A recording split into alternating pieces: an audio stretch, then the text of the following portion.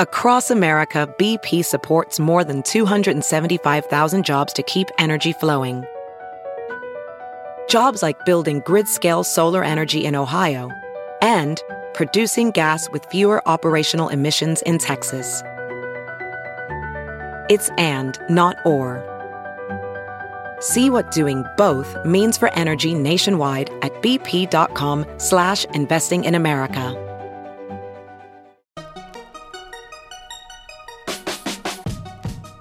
Welcome to the Tech Meme Ride Home for Friday, February 15th, 2019. I'm Brian McCullough. Today, more fallout and analysis of Amazon ghosting NYC, more signs of blockchain actually taking hold on Wall Street, Samsung's lineup of gadgets leaks, and of course, the weekend long reads suggestions. Here's what you missed today in the world of tech. Tony Romm in the Washington Post is reporting that the FTC and Facebook are in active negotiations to impose a record multi-billion-dollar fine on Facebook to settle the FTC's investigation into that company's privacy practices. Quote, "The fine would be the largest the agency has ever imposed on a technology company, but the two sides have not yet agreed on an exact amount. Facebook has expressed initial concern with the FTC's demands," one of the people said. "If talks break down, the FTC could take the matter to court in what would likely be a bruising legal fight," end quote. Yeah, about that bruising legal fight, Kara Swisher tweeted, quote, "Facebook should take whatever deal it gets and pay a huge fine. A court battle would be disastrous. Zuckerberg should ask his mentor Bill Gates about that," end quote. Lots of people on Twitter were making comments about maybe this is just cost of doing business for Facebook. Can Durock tweeted, quote, "To put multi-billion-dollar fine in context, Facebook had $6.88 billion in net income last quarter and has around $40 billion in cash in the bank," end quote.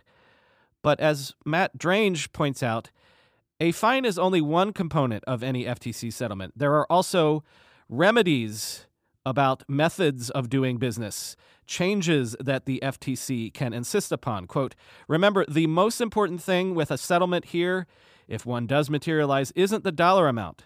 Facebook can afford virtually any record-breaking sum the FTC asks for. The important thing is what, if any, behavior/oversight changes are made," end quote.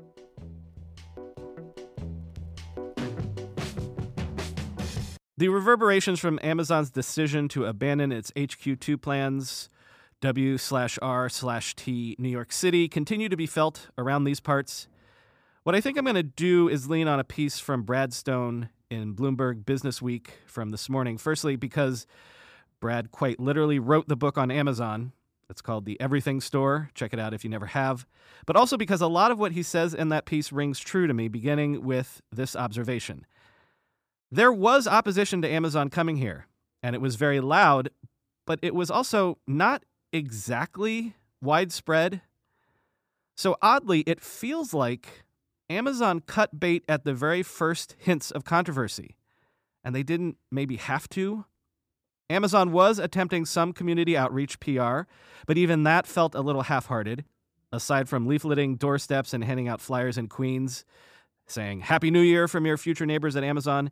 And aside from Jeff Wilke calling local officials to wish them Happy Thanksgiving, I mean, as the piece notes, that was Wilke calling, not Bezos. So again, that's sort of their heart wasn't in it.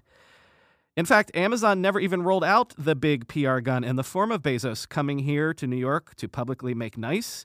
Bezos is a legit charming person in person.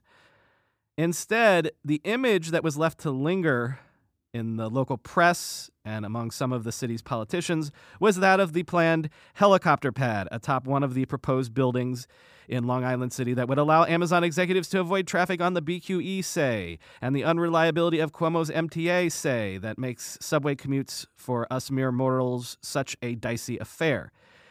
So, while in actual opinion polls, there was strong support for Amazon coming. Long Island City residents who would have been actual neighbors of the Amazon campus were reportedly in favor of the deal 58% to 35%. The field, in public opinion, was effectively ceded to the vocal anti-Amazon faction, quoting from Stone's piece. None of this surprised longtime observers of New York politics, but Amazon, it seems, didn't have the appetite for the protracted public battle or the prospect that it could be scapegoated by every subway delay, pizza rat, traffic jam, or housing eviction in Queens from now to eternity. This was not even that difficult a fight, says Esther Fuchs, a Columbia University urban affairs professor. I think it's a misreading by Amazon of how politics works in New York, end quote. Julie Samuels, executive director of Tech NYC, a group that advocates for tech-friendly urban policies, says, quote, culturally, the problem was they were not equipped for people to not be excited. They had no tools in place for that, end quote. A couple of observations building off of that. First, as I said at the time, the whole HQ2 sweepstakes, in retrospect, it just turned out to be a giant PR misfire. Instead of an innovative tech company spreading its largesse around the country, it ended up feeling like the analogy I used previously, an NFL owner extorting a city for a fancy new stadium. One gets the sense that Amazon wanted to be in New York City all along.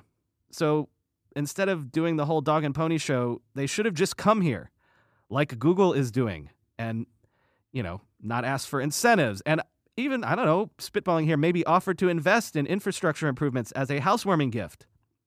Instead, the tax breaks felt like welfare handouts to a company and a person in the form of Jeff Bezos, who, in an accident of history, became the richest person in the world and the richest company in the world at the exact same time this was all going down.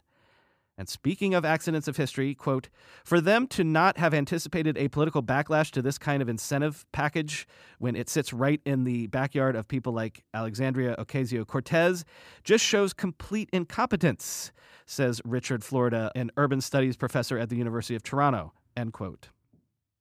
That's not hyperbole, by the way. The activist network that AOC has energized in the city, I've heard, just moved immediately from the success of her election to this juicy new target that landed right in their laps at the same time. And they came armed with the constituent emails and telephone numbers from that recent campaign.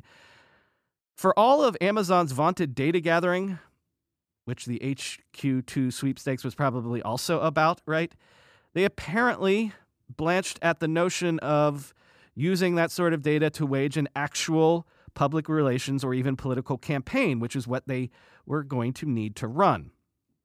And that's what really puzzles me about this still. Why not have simply chosen a Nashville, an Indianapolis, a Cleveland in the first place? It would look like Silicon Valley spreading the wealth around. Coming to NYC only looked like wealth concentration. And other municipalities, political classes, and bureaucratic systems would have been much more amenable, would have been happy to give Amazon everything they wanted. New York was always going to be grumpy about it on some level. Probably would have done what Amazon wanted, but they would have extracted their pound of flesh first.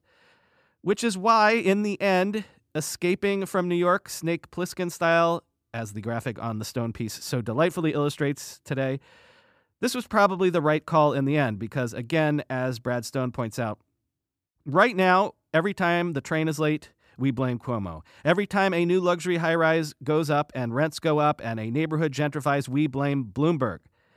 But for the next 20 years or so, an entire generation, there would have been one fat, juicy, easy target, fairly or unfairly, that everyone in the city would blame every time anything went wrong: Amazon.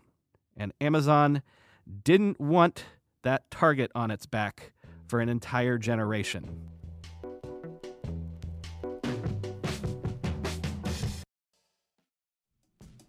We're being sponsored today by a company and a product that longtime listeners know I have used for years and literally cannot live or at least work without it.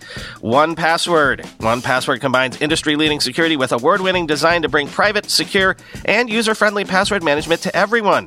Companies lose hours every day just from employees forgetting and resetting passwords. A single data breach costs millions of dollars. 1Password secures every sign-in to save you time and money, any device, anytime. 1Password lets you securely switch between iPhone, Android, Mac, and PC with convenient features like autofill for quick sign-ins. All you have to remember is the one strong account password that protects everything else: your logins, your credit cards, secure notes, or the office Wi-Fi password. 1Password generates as many strong, unique passwords as you need and securely stores them in an encrypted vault that only you have access to. I started using 1Password, a decade ago? Join me and over 100,000 businesses on board the 1Password bandwagon. Because right now, my listeners get a free 2-week trial at onepassword.com/ride. That's 2 free weeks at the number 1, the word password, all one word.com/ride. onepassword.com/ride. As you write your life story, you're far from finished. Are you looking to close the book on your job? Maybe turn a page in your career? Be continued at the Georgetown University School of Continuing Studies.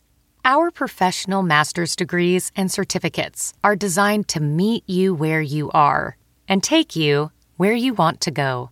At Georgetown SCS, the learning never stops, and neither do you. Write your next chapter. Be continued at scs.georgetown.edu/podcast.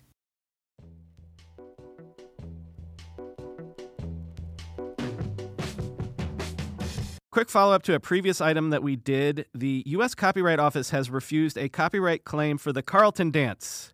You might remember that Fresh Prince of Bel-Air star Alfonso Ribisi was claiming he was owed something for players being able to do a celebratory dance inside Fortnite that he claimed looked like the dance that he made famous, the Carlton. Ribisi is suing the makers of Fortnite, and I did not know this, but also suing Take-Two Interactive for a similar dance move in-game in, I think, maybe NBA 2K. Anyway, those lawsuits do continue, though Take-Two is seizing on this recent refusal from the Copyright Office to grant a copyright to the dance to say that the suits should be dismissed.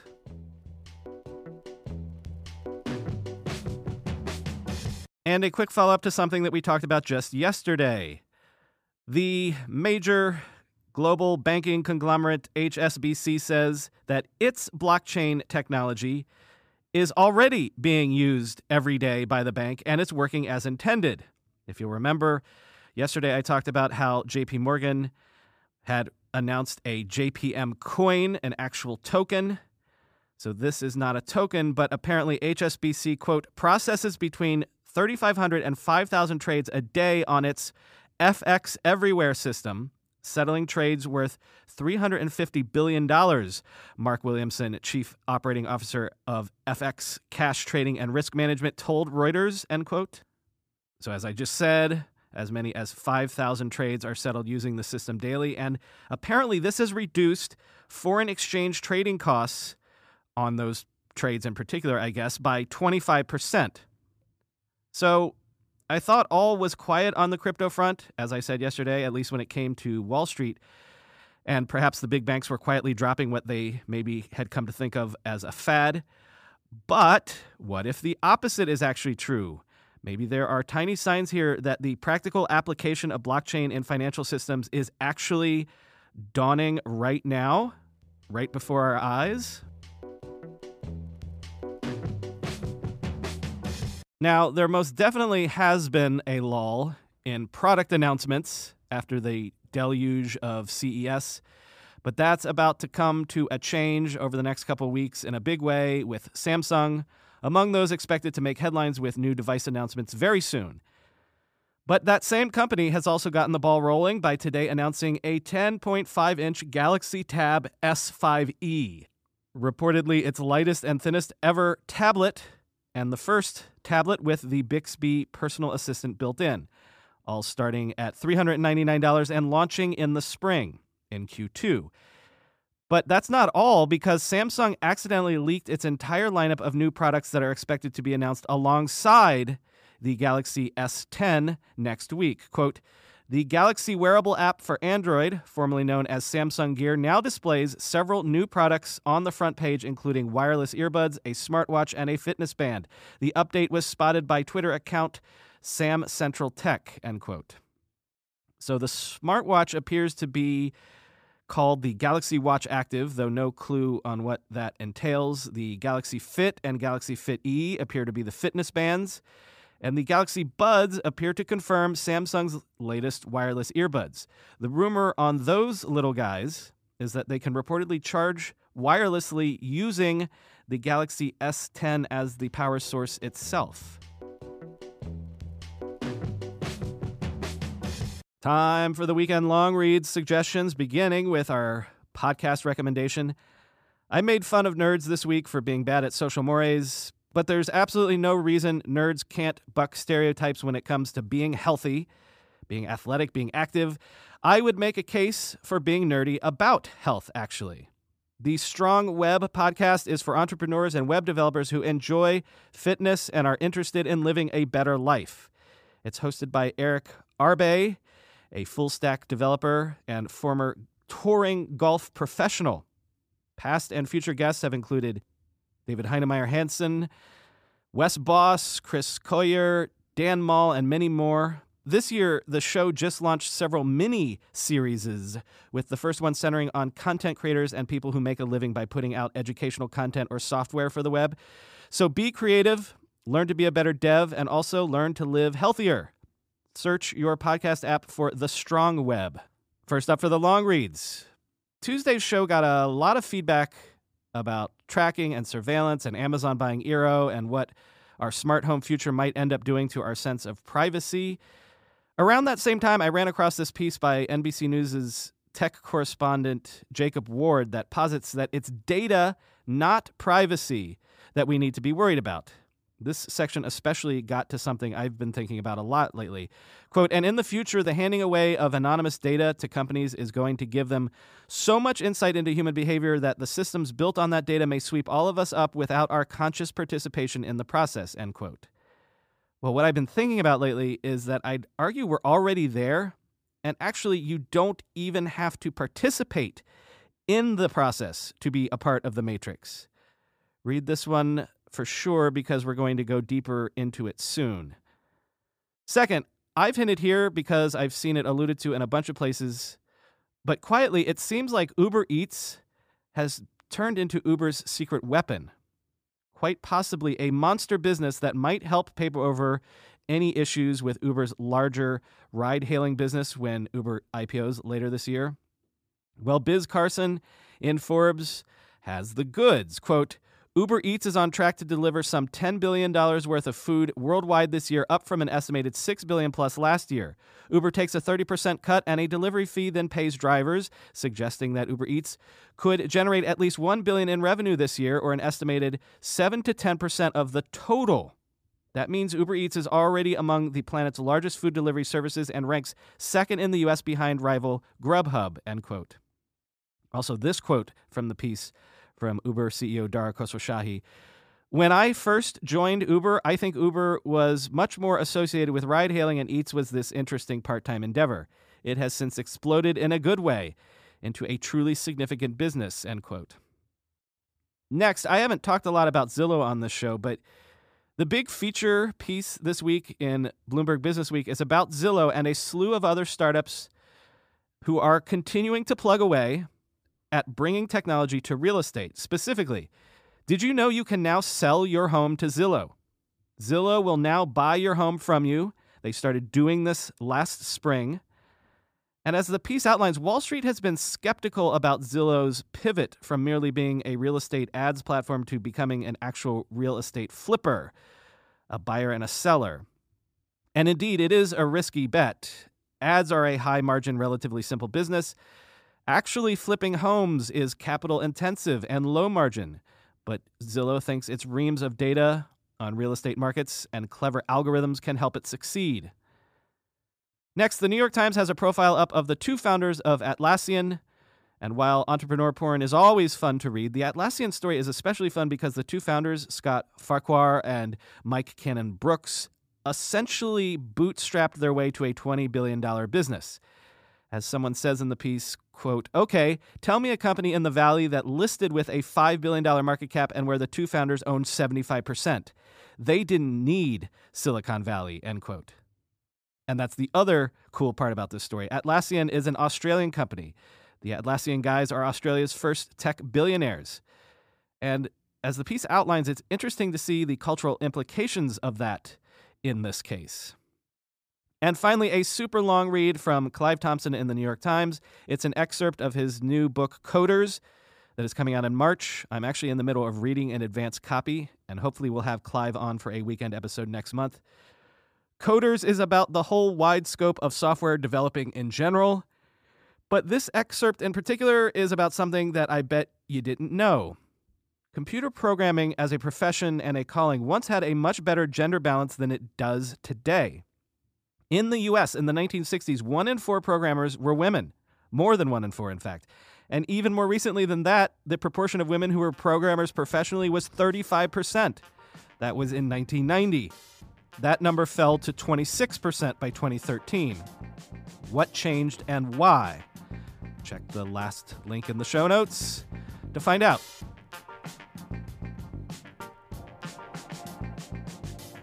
That's all for today. I've been your host, Brian McCullough.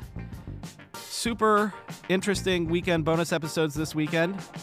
I talked to NBC's Jacob Ward about that first long read on today's show about how it's data, not privacy, that we have to worry about.